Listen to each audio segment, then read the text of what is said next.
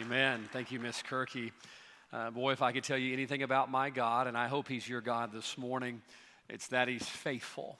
It's one of the attributes of our God. He's faithful, and I'm so thankful that His faithfulness to me is not dependent upon my faithfulness to Him. Because if God quit being faithful to me the moment I was unfaithful to Him, then our relationship wouldn't have lasted very long. But I'm thankful that God is faithful. And God keeps His word, and God keeps His promises. And I'm thankful this morning we're going to open His word, and we're going to learn a little bit more about just how much God keeps His word. And I ask you this morning, take your Bible out, turn to the book of Exodus chapter 2. Not a hard book to find, second book in the Bible. Exodus 2. Do want to welcome our visitors again. Good to see you. See a lot of folks I may not know. And be in prayer for the people we do know that are not here today. A lot of folks are out sick, a little bug going around, but thank the Lord we have strength and help to be able to come this morning. Exodus 2, if you're there, let's stand together in honor of the reading of God's Word. I won't read all of this morning, just enough to give you some context. I'm sorry, go to Exodus 3, all right? I'm going to skip over 2. Let's go to Exodus 3, and we'll begin there, somewhere around verse number 9, verse number 10. If you want to be locating that, this morning we're going to be looking at one of our favorite biblical characters, Moses. And Moses is definitely one of those people that I want to meet when I get to heaven. I look forward to hearing from him just how God worked in his life. I've read it, but there's nothing like hearing it firsthand of how God did what He did through the life of Moses. And in chapter 3 of Exodus, He's calling Moses. Moses is in the early moments of what God's about to do with his life. Verse 1 down through about verse 8, He's telling him, Moses, I've heard the cry of my people. Aren't you glad for that today? That God hears the cries of His children. He knows when you're suffering. He knows when you're going through a trial and you're struggling. He tells him, verse 1 through verse 8, I've heard their cries. I see their captivities and afflictions, and I'm going to bring them out. And then he gets to verse number 9. He says, now therefore, behold, the cry of the children of Israel is come unto me. And I have also seen the oppression wherewith the Egyptians oppress them. Verse 10, key verse today, come now, therefore, and I will send thee unto Pharaoh, that thou mayest bring forth my people, the children of Israel, out of Egypt. And Moses said unto God, who am I, that I should go unto Pharaoh, and that I should bring forth the children of Israel out of Egypt? And he said, certainly I will be with thee. And I want you to pay attention to verse 12. It's going to be our key text today. I will be with thee, and this shall be a token unto thee, that I have sent thee. When thou hast brought forth the people out of Egypt, ye shall serve God upon this mountain. Let's stop there and pray. Lord, I thank you for your word and this wonderful truth. Lord, you stirred our heart with this week. Lord, never preached on, Lord, what you've given us today, but boy, what an exciting thought it is. I pray you'd help me to say things the way you'd have them to be said. I know what the message is. You've sent it and you were clear, and I pray you'd help me be clear today. Lord, if there's a distraction here this morning in the service, in our hearts, whatever it is, I pray you would just, Lord, guard our heart, guard our eyes this morning, that we'd be able to hear from you. Lord, I pray that during the invitation time, Lord, we'll take the truth that you give us and respond to it. If there's one here today, Father, and they're battling back and forth, or whether or not you're their God, that you're their Father, and that if they died, they're going to heaven to be with you, I pray that you'd make that clear. And in the invitation time, I pray somebody be saved today. First, in Jesus' name, amen. You may be seated.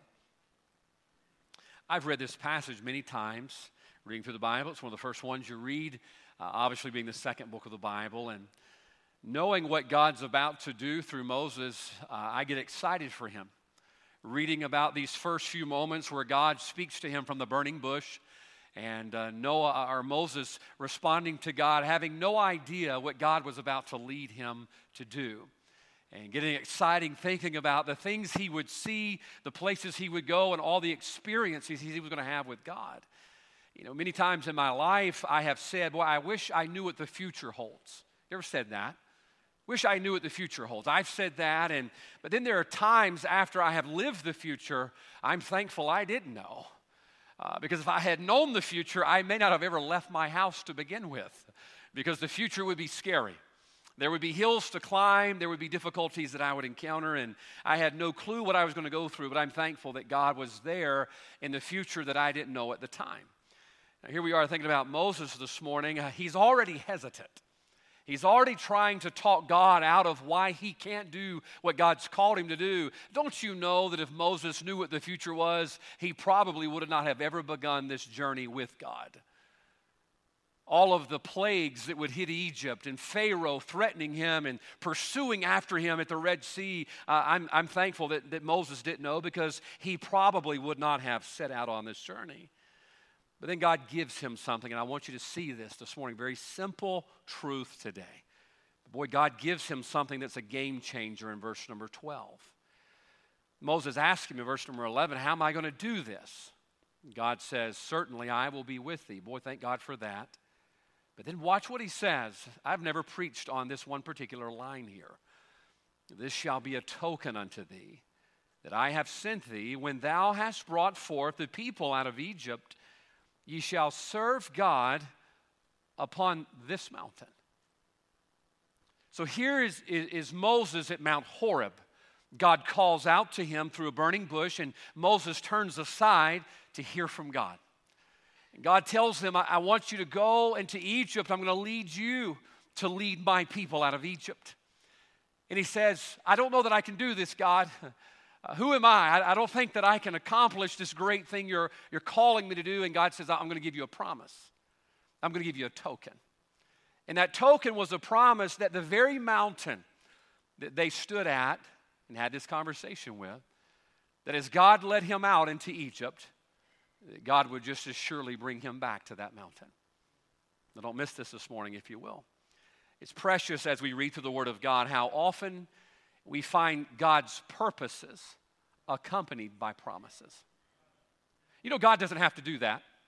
God could say, hey, go here, go there, do this, do that, and we ought to do it. Why? Because he's my father and I am his child. Right? Is that what we expect of our kids? My mom and dad, look, my mom and dad believed in corporal punishment. Mom and dad did not say, son, if you do this, we're going to give you a candy bar. Now, sometimes they gave me a candy bar, probably more than I needed in my lifetime. I still like candy bars to this day. Mom and dad would say something, they just expected you to do it. They didn't go 1, 2, 3 and a half, 4. No, they just kind of said it and expected it. Weird. They're from the olden days, okay? They just believed in this thing called respect and obedience. I know it's foreign today, but they believed in that. And by the way, I do too. And yet we see our Father here. Watch this. He includes a promise with his purpose. He says, I want you to know there's a promise on the other end of this. That even though I'm calling you to this purpose to go become the deliverer, there's a promise. Just as sure as you walk out of here and go into Egypt, I'm going to bring you back. Think about it this morning, Matthew 6:33. The Bible says, seek ye first the kingdom of God. That is our purpose. The Bible says, and all these things shall be added unto you. That's his promise. He gives us a purpose. He gives us a promise. What does the Bible say in the book of Psalms 126? They that sow in tears. Oh, God's called us to go sow the good seed of the gospel so that people can be saved. And sometimes we go and we sow in tears. We are bearing forth precious seed, the Bible says. But the Bible says we'll reap in joy. They that sow in tears shall reap in joy. Purpose, promise. Galatians 6:9. Let us not be weary in well-doing.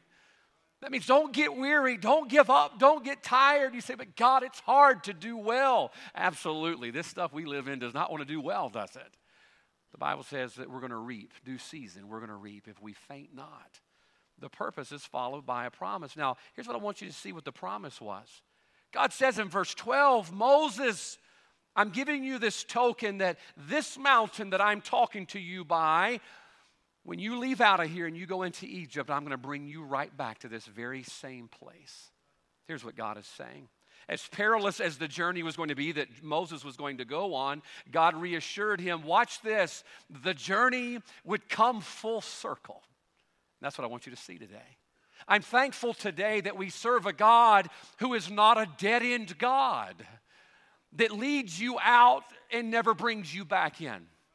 He told Moses, your faith, you got to trust me. And the kind of faith that we have in the God that we have, watch this, ought to be a full circle faith. that the very God that is God enough to call us and to send us is the same God and God enough to bring us back until our faith comes full circle. Folks, can I tell you this morning, I'm afraid that God's people have forgot about the wonderful attribute that Miss Kirky sang about a moment ago, and it's the fact that we have a faithful God.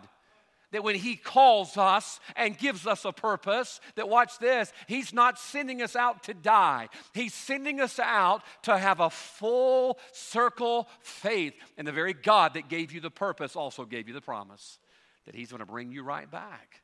Here's the truth I want you to see this morning. God says, Moses, I want you to have a full circle faith. I want you to have a full circle faith. Moses, I know you're worried about how you're going to do this and what they're going to say and how you're going to go talk to Pharaoh, and you're worried they're going to put you in prison and kill you for what you did years ago. Moses, you need to have a full circle faith. I'm the same God that's going to send you out that's also going to bring you back in. I'm afraid too many of us quit this morning. We all want to quit sometimes, right? God calls us to a purpose. God calls us to a place. God calls us to a task in our life to fulfill His will. And we get out on the journey of His will for our life, and it gets difficult, and then we have all these things crashing in on us, and we want to quit on God. Can I tell you, you serve a full circle God. That the very God that called you out and the very God that gave you the purpose is the same God that gives you a promise that He's going to bring you back again. This morning, we've got to find a full circle faith. Can I tell you that this morning? We've got to find a full circle faith, and that's what we're going to preach about today. I'm going to show you why you can have a full circle faith. There's no reason for you to doubt your God. Look, you can doubt the government all day long. I do. Every time I write my tax check out and, we're here, aren't we? It's already April. Quench the spirit. Right there. It's over. You're like, yeah, you used to press me now. Every time I write my tax check out, I try to convince myself that, man, it's going to help some people out and kids in the hospital and feed people around the world. I know they're going to waste it. I don't have any confidence in them. Look, you can doubt the government. You can doubt people. You can doubt friends. But listen to me. You have no reason to doubt God. Why? He's a full circle faith God. The God that leads you out is the same God that wants to lead you back. But you've got to understand why this morning. And I'm going to show you why you can have a full circle faith. Let's look at this message if we could this morning. Finding a full circle faith. Look to verse 12, if you will. He says, certainly I will be with thee, and this shall be a token unto thee that I have sent thee when thou hast brought forth the people out of Egypt. Ye shall serve God upon this mountain. Now, verse 12, do you know what verse 12 is? Verse 12 is actually an answer to verse 11. All right? It's important that when you read the Word of God, you read it in context. Verse 12, we could just preach on verse 12 all day long, but it's important to see the context of what verse 12 is all about. Verse 12 is the answer to verse 11. What was the question in verse 11? Watch what he says. Who am I? Who am I? Now here's God. God's calling Moses to go be the deliverer of Egypt. What an honor. Moses looks up at God and Moses says, well, who am I? Who am I? He says, God, I don't know that I'm the man to get this job done. Have you ever felt like that? God ever called you to do something? God ever led you to do something? God ever given you a purpose? And you look at God and says, are you sure? You got the right guy? All right? You didn't put that mail in the wrong box, did you? Hey, there's people that are more qualified than me to do this job. God, are you sure you got the right guy? By the way, God's always sure. God never second guesses himself.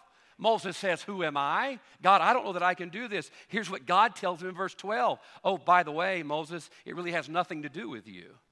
Watch what he says. Certainly I will be with thee. Can I tell you why you can have a full circle faith this morning? You can have a full circle faith because God wants to work, number one, this morning in spite of self. All right? Now here's Moses saying, God, I'm not sure I'm the right man for this job. God, who am I? And God says this in verse 12. I love the way he says this. Certainly I will be with thee. It's almost like God was saying, Moses, you didn't think you're going to do it yourself, did you? Moses, you didn't have this wacky idea that I actually thought you could do it. By the way, it's not us, it's God that works in us. Matter of fact, you look at that word certainly, it means of course or obviously. Okay? Let's reread this together. God says, Moses, I want you to go. Verse number 10. Moses says, God, who am I? Verse 11. God says, obviously I will be with thee. Obviously. Can I tell you something? Look, you don't have any reason to doubt God this morning. Do you know why? Obviously, he's going to be with you. You say, God, I don't know that if I can parent teenagers. Well, it's kind of late to be deciding that. You know, you can't take them back to the shelter. They're yours. You're like, well, I don't know. Listen, I don't know that I have what it takes to be a godly husband. Hey, check your finger. If there's a ring on there, too late. Too late. You're in it now. You've been snared, man. You're in the trap. Look, it's not about you doing it. God says, certainly I will be with thee, and you can have a full circle faith today. Do you know why? Because God's going to do it in spite of you anyway. It wasn't you that was going to get the job done. There are times I get ready to come out here and preach, and boy, last thing I do before I walk out the office, I have a place that I pray every service before I preach. And I confess to God, God, I can't do this. And then watch this, I rejoice with the Lord knowing he never intended me to. God never says, Jeremiah Andrews, I hope you got it, all the skill set needed to lead Central Baptist Church because it's yours now. Oh no, can I tell you something? Certainly he will be with me. Obviously, the God that called me here is going to do the work. He just wants to work through us. Amen? Oh folks, listen to me. Relax a little bit today. It's going to be all right. He says, Moses, no need to worry. I mean, watch this. God didn't go, Moses, you can do it because you're the man. He didn't pump up his ego. By the way, that's the last thing we need. Because pride goeth before destruction. He didn't go, Moses, you can do this. Come on, you had Wheaties for breakfast. You drank a Red Bull a while ago. Moses, you got this. Get in there and get those people out of Egypt. No, he said, Moses, it wasn't going to be you anyway. Watch this. Do you suddenly feel a little relief? That the purpose for which God has called you to comes with a promise, and that promise is that he would certainly be with you. I have a 16-year-old daughter. It's been about 3 weeks now. We're into year 16. I've never had to raise a daughter that was 16 years old before. In the last few days, my wife's been sick, and I've been having to do it by myself. Oh, boy, I've learned to appreciate my wife even more. I've even had to drive her Volkswagen around. How humiliating is that? My car's in the shop, they're getting it fixed, and I'm driving this Volkswagen around and man, trying to keep up with things and say, Lord, I don't know that I can be the dad of a 16-year-old in 2023. He says, don't worry, certainly I will be with thee. God says, I'm going to do it in spite of yourself. I want you to think about when he called Jeremiah, the prophet Jeremiah. What did he say? Jeremiah says, oh, Lord, Lord, I can't. Now think about this today, if you would. How often do we quit on the will of God, and the reasoning behind it is because of something we couldn't do? We couldn't do. Jeremiah says, I can't speak because I'm a child. Matter of fact, if you look at chapter 4, down verse number 10, Moses said unto the Lord, oh, my Lord, I am not eloquent. Can I tell you, if your reasoning, the reason that you're not fulfilling God's purpose in your life begins with the letter I, you've got it wrong anyway. I can't, God. I'm not eloquent. I'm not super spiritual. God, I don't have it all figured out. God, I can't. Can I tell you, if you've quit on God's purpose for your life and your reasoning begins with I, you quit for the wrong reasons. Why? Because it was never about you anyway. It was never about me anyway. He said, Moses, certainly or obviously I will be with thee. What did old Gideon say when God called him? Judges chapter 6, he says, Lord, how am I going to deliver Israel? I am the least in my house. And God says, it's not about you, Gideon. It's all about me. You ought to keep moving in God's purpose for your life this morning. Can I tell you why? Because God wants you to have a full circle faith in spite of yourself, in spite of who you are and what you can't do. Paul put it this way in Galatians 2:20. I'm crucified with Christ, nevertheless I live. Watch this, Paul says, I'm crucified, I'm dead to self. But what are the next words he says as the sentence continues on in that verse? Yet not I. Paul says, what is happening in me and through me, it's not of me. It's not I. But what did he go on to say? It's Christ that's in me. Folks, relax a little bit today. God's purpose comes with a promise that the God who gave you the purpose is going to bring you in just as surely as he sent you out. And when you start doubting whether or not you can do, and you got enough stickum power to stay with what God called you to do, hey, don't worry. It was never about you or your strength anyway. It was always about God. Thank God. Watch this. I can have a full circle faith in spite of myself. God says, verse 11, Moses, it's not about you in verse 12. Yesterday was Brother Bo and Miss Hannah's wedding. They're tuning in this morning and watching. I talked to him a little while this morning. And during the wedding, I talked about how I met Brother Bo when he was about yay big. And he's not here to throw rocks at me. He was just a little wiry, nerdy kid. And met him at a church that I preached at years ago. And through the years, I'd preach at that church. And see that little wiry, redheaded kid grow and grow. And then one time I went to the church, and man, he's just beating up that piano like he's mad at it. And talking to his mom after the service yesterday, she said, I never thought when you first came and preached at our church one day that one day Brother Bo would go to church with you and y'all would be co-laborers in ministry together. And she said these words in our foyer yesterday. She said, it's amazing how God brings things full circle. I said, that's just how God works. God brings things full circle. Hey, God's not a half-hearted God. God's not going to lead you out to die. Whatever it is that God has given you to do in your life, can I tell you something? God's going to bring you back just as sure as he sent you out. Several years ago, I was in Louisiana. We were outdoor knocking in a little community not far from our church. I met a gentleman that I had heard of in that area, but I didn't know him, and knocked on his door, and it's an old preacher man. His health had declined, wasn't able to be super faithful in church, wasn't able to get around, and standing there at his door, began to talk to him, invited me in, and he says, where are you from? And I said, I'm from Mississippi. He said, what part? I said, well, middle of the woods, Carson, Mississippi. The big metropolis of Carson. We have 2 gas stations there. And he says, how far are you from Hattiesburg? And I said, not far. Hattiesburg was our Walmart, you know. That's where we had to go to really go to Walmart. There or Columbia. We often go to Hattiesburg because it had more. And he says, I used to know a preacher there that I thought highly of, that I preached with many times before. And I said, what was his name? And he says his name was C.R. Williams. I said, I've heard of C.R. Williams. I said, I heard him preach. I was at his funeral several years ago and got to know this gentleman. Great, great man of God, faithful man of God, and he's in heaven now. One day I went over to visit him again, and he says, I have a gift for you. And I said, you don't have to give me anything. I said, just a wisdom, opportunity to sit and visit with you is worth it. He said, no, I want to give you something. And he gave me 2 records that hang in my office. They are the choir of Central Baptist Church. And on there is Brother C.R. Williams, Brother Meadows, Carl Hatch is on there, Brother Goff on the back of it. He gave me another one. It never was open. It was the soul-winning demonstration by Carl Hatch, and on the back of it there's Central Baptist Church and the buses of Central Baptist Church and Brother Williams there on the top right.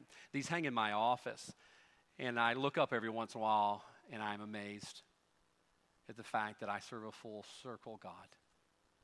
Thinking, wow. Man, God gave me those records years ago, and they were in my office in Louisiana. I never thought that they'd be sitting in the office of Central Baptist Church, Hattiesburg. Can I tell you, that's the kind of God we serve.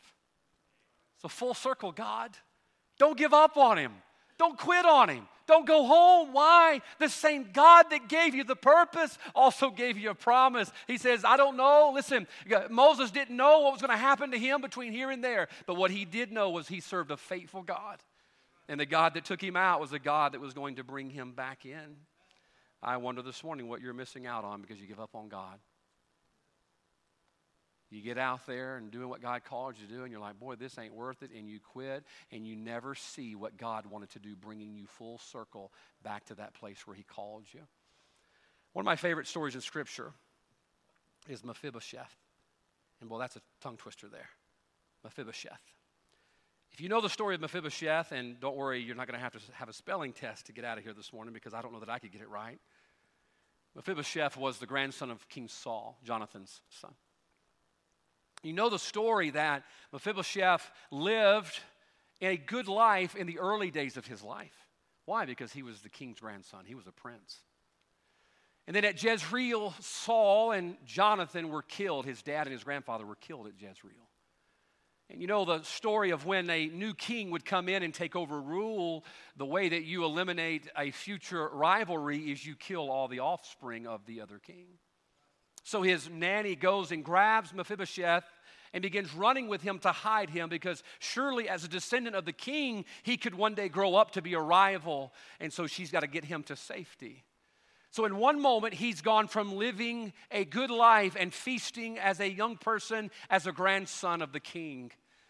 The next moment, she has taken him up in her arms as she is fleeing with him. Stick with me. The Bible says that along the way, as she's fleeing with him, she falls, she trips, she drops him, and he becomes wounded and crippled. So watch the story of his life. He goes from feasting as a grandson of the king. Now he's fleeing, and now he's fallen. And now he would live the next many years of his life in fear. Because if they knew he lived, they would kill him. Well, that's what they assumed. The story goes on to tell us about David. David began asking, 2 Samuel chapter 9, verse number 7, are there any heirs? Is there anyone living, descendants of Saul? They said, well, there's this young boy, Mephibosheth. David said unto them in verse 7, fear not, for I will surely show thee kindness for Jonathan, thy father's sake. Watch this. He feasted. He was fallen. He lived in fear. But then he was found, and now he's feasting again. Can I tell you, that's all the result of a full circle faith in a full circle God. I'm sure that when Mephibosheth was dropped and wounded and lived in fear, he never thought that he would ever sit at the king's table again. It's over with. I enjoyed it while I had it, but the rest of my life, I will live in fear. But oh no, the God of Mephibosheth is a full circle God. And the same table that he ate at one day, yes, he would fall. Yes, he would be fearful. But one day he would be found, and one day he'd go back and sit at the table again. Can I tell you, that's the same God I serve. Hey, you ought not be discouraged this morning. You shouldn't be fearful or doubtful. By the way, think about how you got saved. Watch this. Back in the Garden of Eden, mankind walked with God. We feasted on the riches of God's presence. But then what happened? Just like Mephibosheth, we fell. And then we lived in fear. But then someone found us.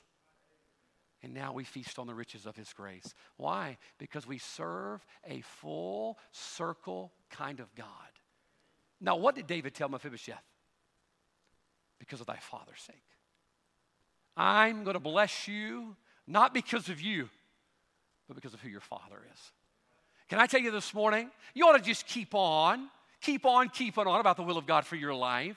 Stick with the purpose for which God called you. Do you know why? Because you serve that very same God, and he's going to do it not because of who you are, but because of who he is.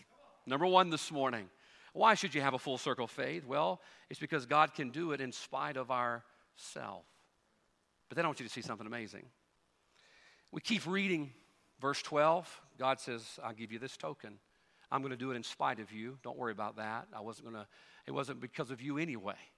And then verse 13, watch what Moses says, and we're going to hurry. And Moses said unto God, behold, when I come unto the children of Israel, and they shall say unto them, the God of your fathers hath sent me unto you. Watch this next line, okay? Don't miss this. And they shall say to me, what is his name? What shall I say unto them? Now, please don't miss this, okay? At first, Moses was worried about, who am I? God, I don't think that I'm good enough. So now in verse 13, he's moved beyond who he is, and that excuse has been knocked down. God says, hey, that excuse doesn't hold up. I'll bring you full circle. Don't worry about it. And now Moses says, okay, what about them? What about them? Look at chapter 4, verse 1, right across the page. Here's Moses still worried about them. And Moses answered and said, but behold, they will not believe me. So number one, watch this. You ought to have a full circle faith. You know why? Because God's going to work in spite of you.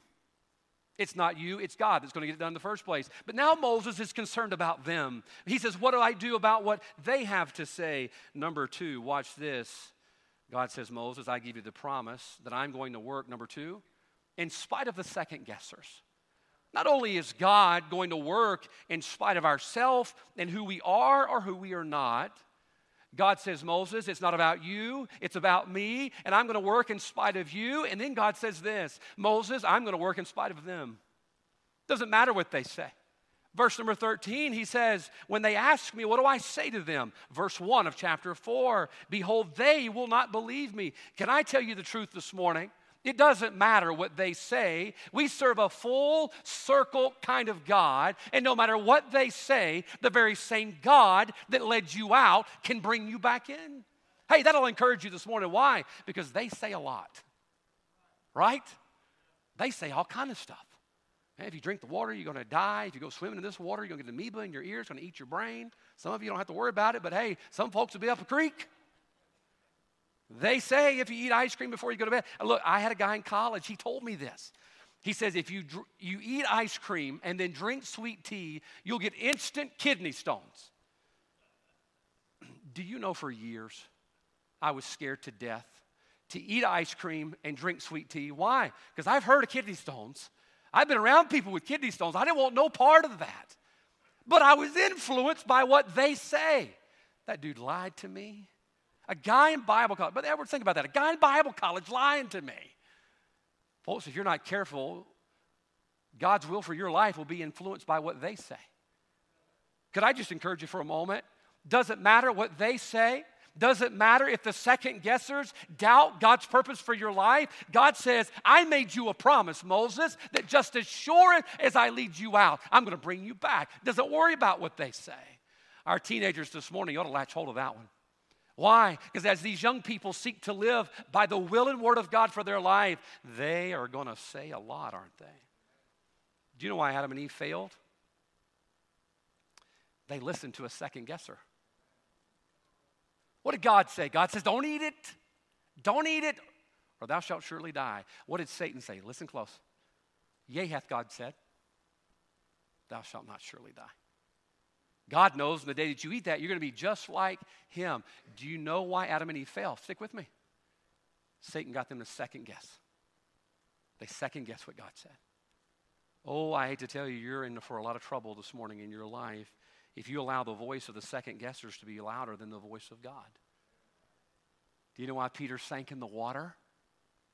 He sank in the water because he second guessed.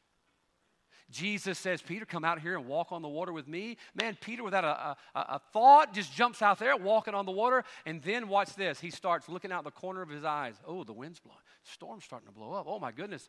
And he started to sink because he second guessed. Folks, relax this morning. Get on about the will of God for your life because you can have a full circle faith in spite of the second guessers. The second guessers are always going to be there. One of my heroes is Nehemiah. I love preaching about Nehemiah. I preached about him since I was a teenager.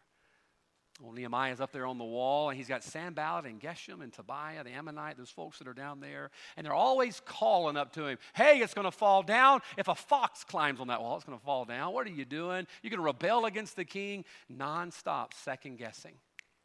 What did Nehemiah say? I can't come down. Nehemiah says, I know what God's called me to do, and I can't come down. I'm not going to listen to the second guessers because I serve a full circle God. And just as sure as he led me to build this wall, he's going to help me complete building this wall. Hey, you ought to get out there and do the will of God. Why? Because God's going to do it in spite of the second guessers anyway. There was a young musician many, many years ago, got up and gave his performance. The next morning, got up and began reading in the newspapers. And boy, the critics ate him alive. The critics are always going to be there, by the way. They're always going to be there. He was downtrodden, thinking about quitting doing what his heart desired and what his gifts demanded that he do. And there was a Finnish composer by the name of Jean Sibelius. He came up to him and put his arm on his shoulder, and he said these words, remember, son, there is no city in the world that has raised up a statue to a critic. There's not a city in the world who's ever gone out and built a great pedestal with a bronze statue on it celebrating the life of a critic.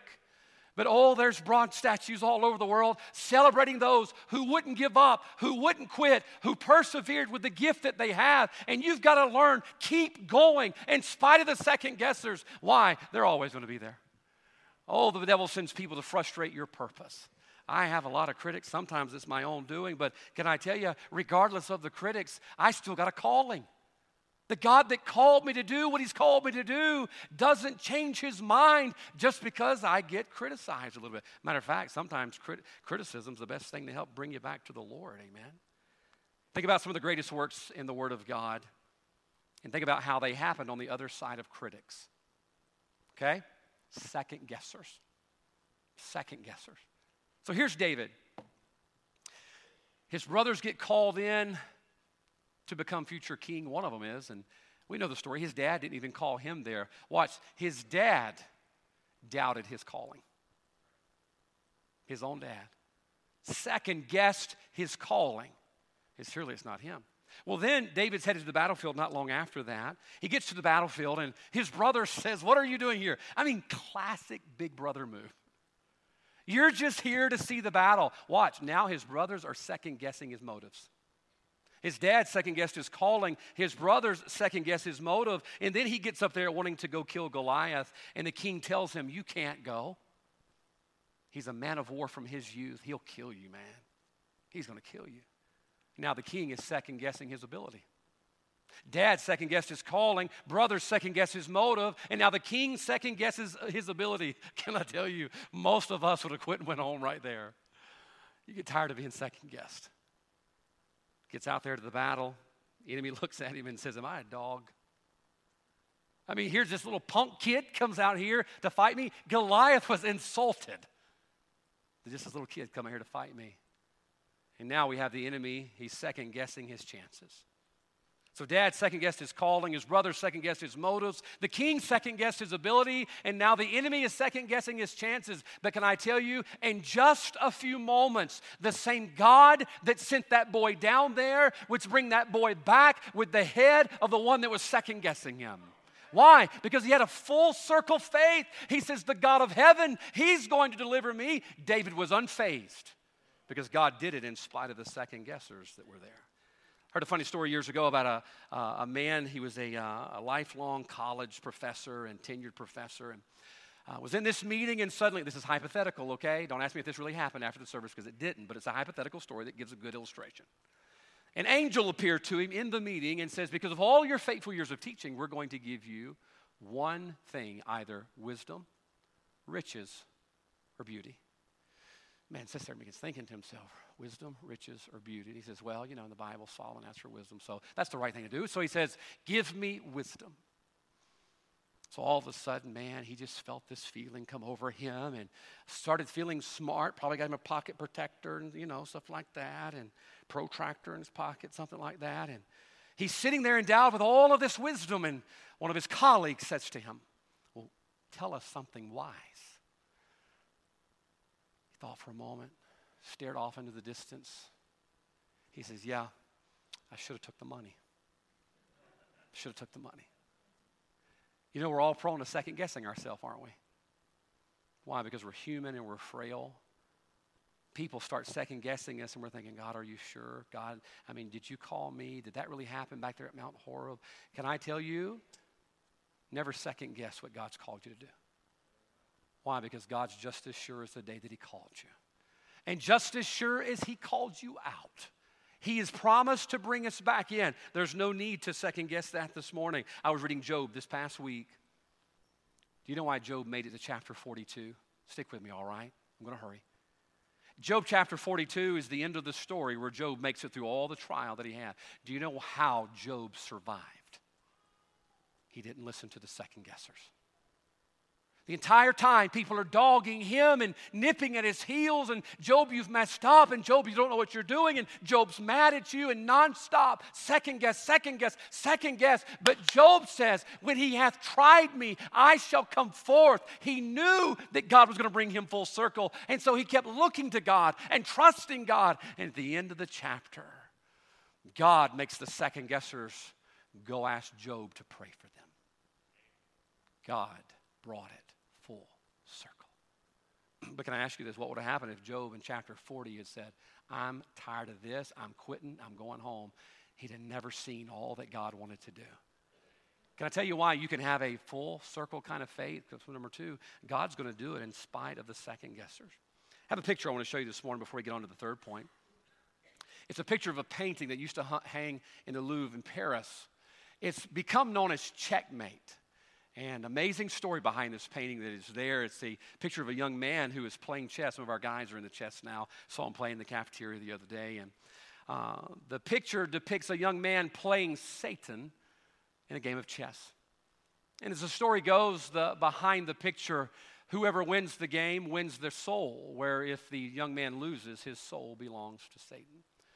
For years and years, that picture hung. It was just auctioned off 1999 in Christie's, and it belongs to a private individual now. But for years, people would pass by that painting and look at that picture called Checkmate, and they were lamenting for the young man.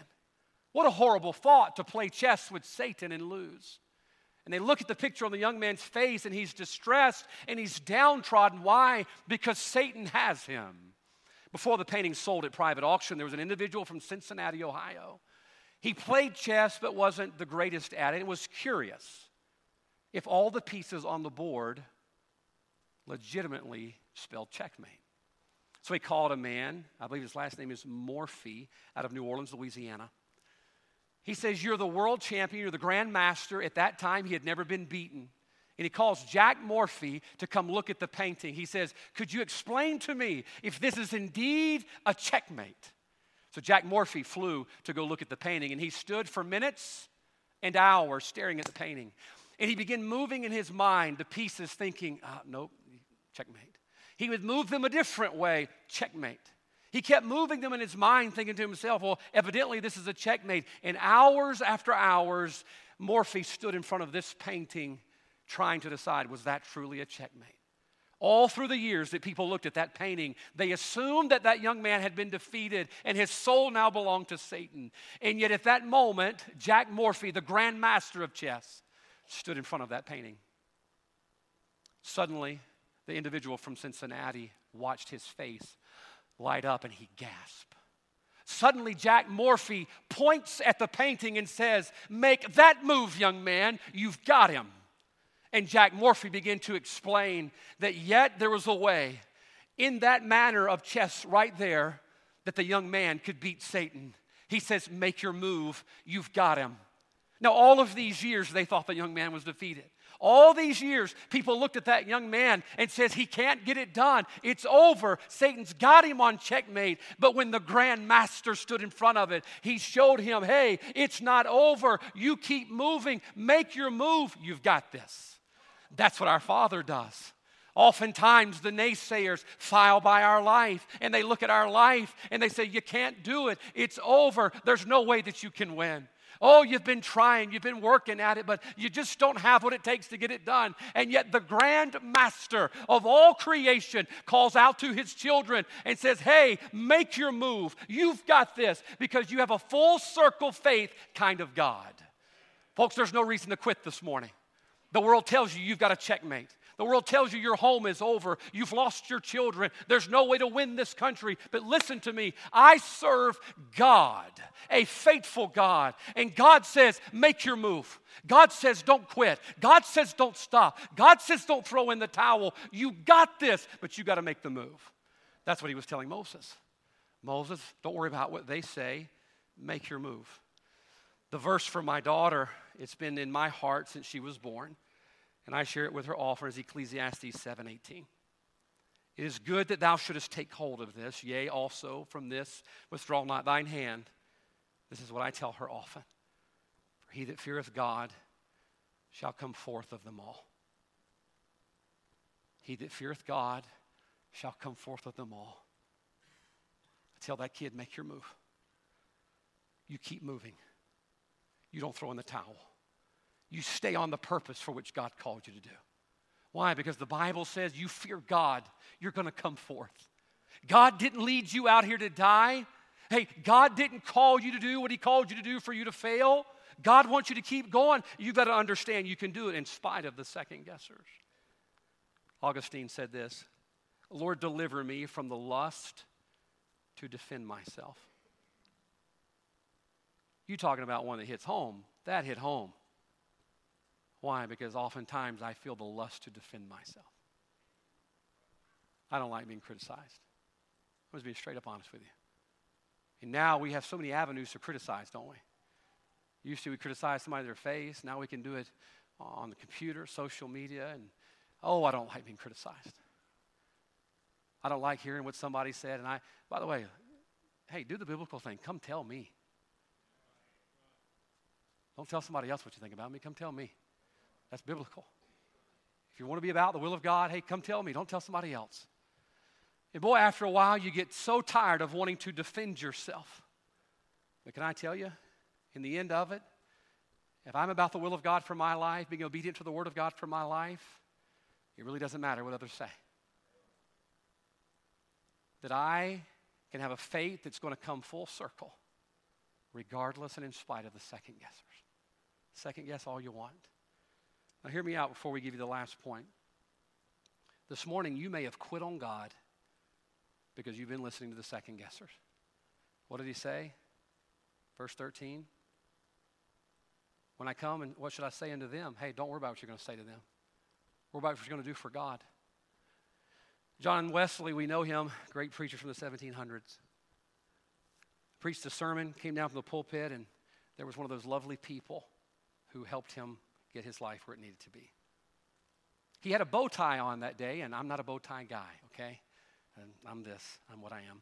But he had a bow tie on, and the little strings from the bow tie hung down long, and she says, those strings just look unattractive for a preacher, and I don't think you should wear those.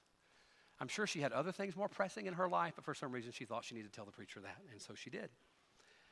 She says, would you mind if I adjusted them for you? He says, absolutely. She pulls out a pair of scissors, true story, cuts them off. He says, ma'am, can I ask you a question? She says, sure. He says, could I give you a little bit of criticism? She says, well, if I'm willing to dish it out, I'm willing to take it. She says, yes, you can give me some criticism. He says, hand me the scissors. He handed her the scissors. He said, stick out your tongue.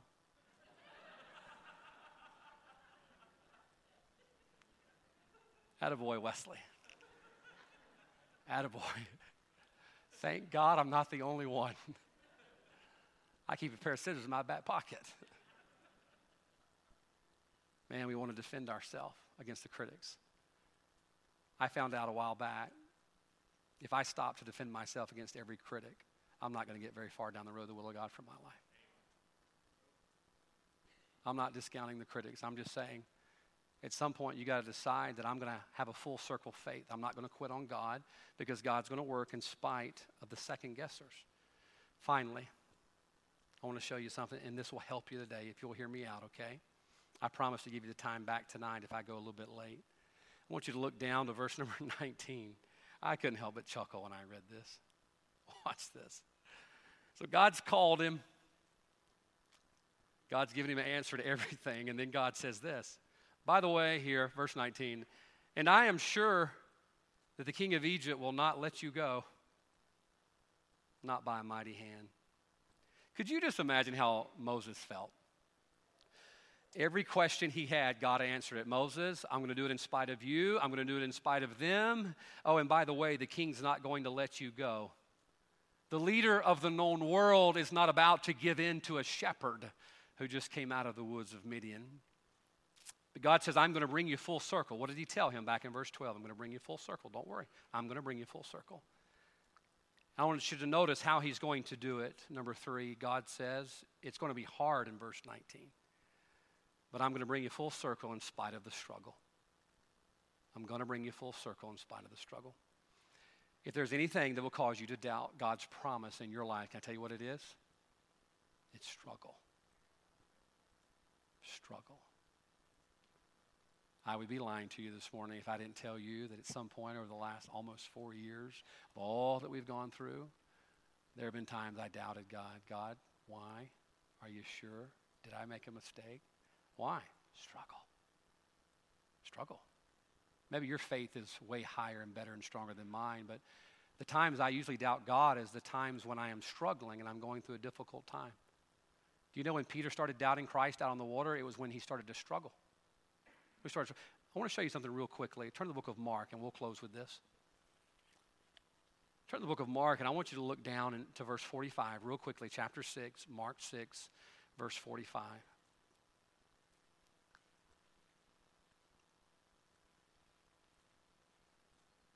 I want to give you this. I promise we're going to draw this to a close, but you need to get this last part, okay? You can have a full circle faith in spite of yourself, in spite of the second guessers, and in spite of the struggle. Verse 45 of Mark chapter 6, Jesus, the Bible says, straightway he constrained his disciples to get into the ship and to do what? And to go to the other side. So they get in the boat, they departed.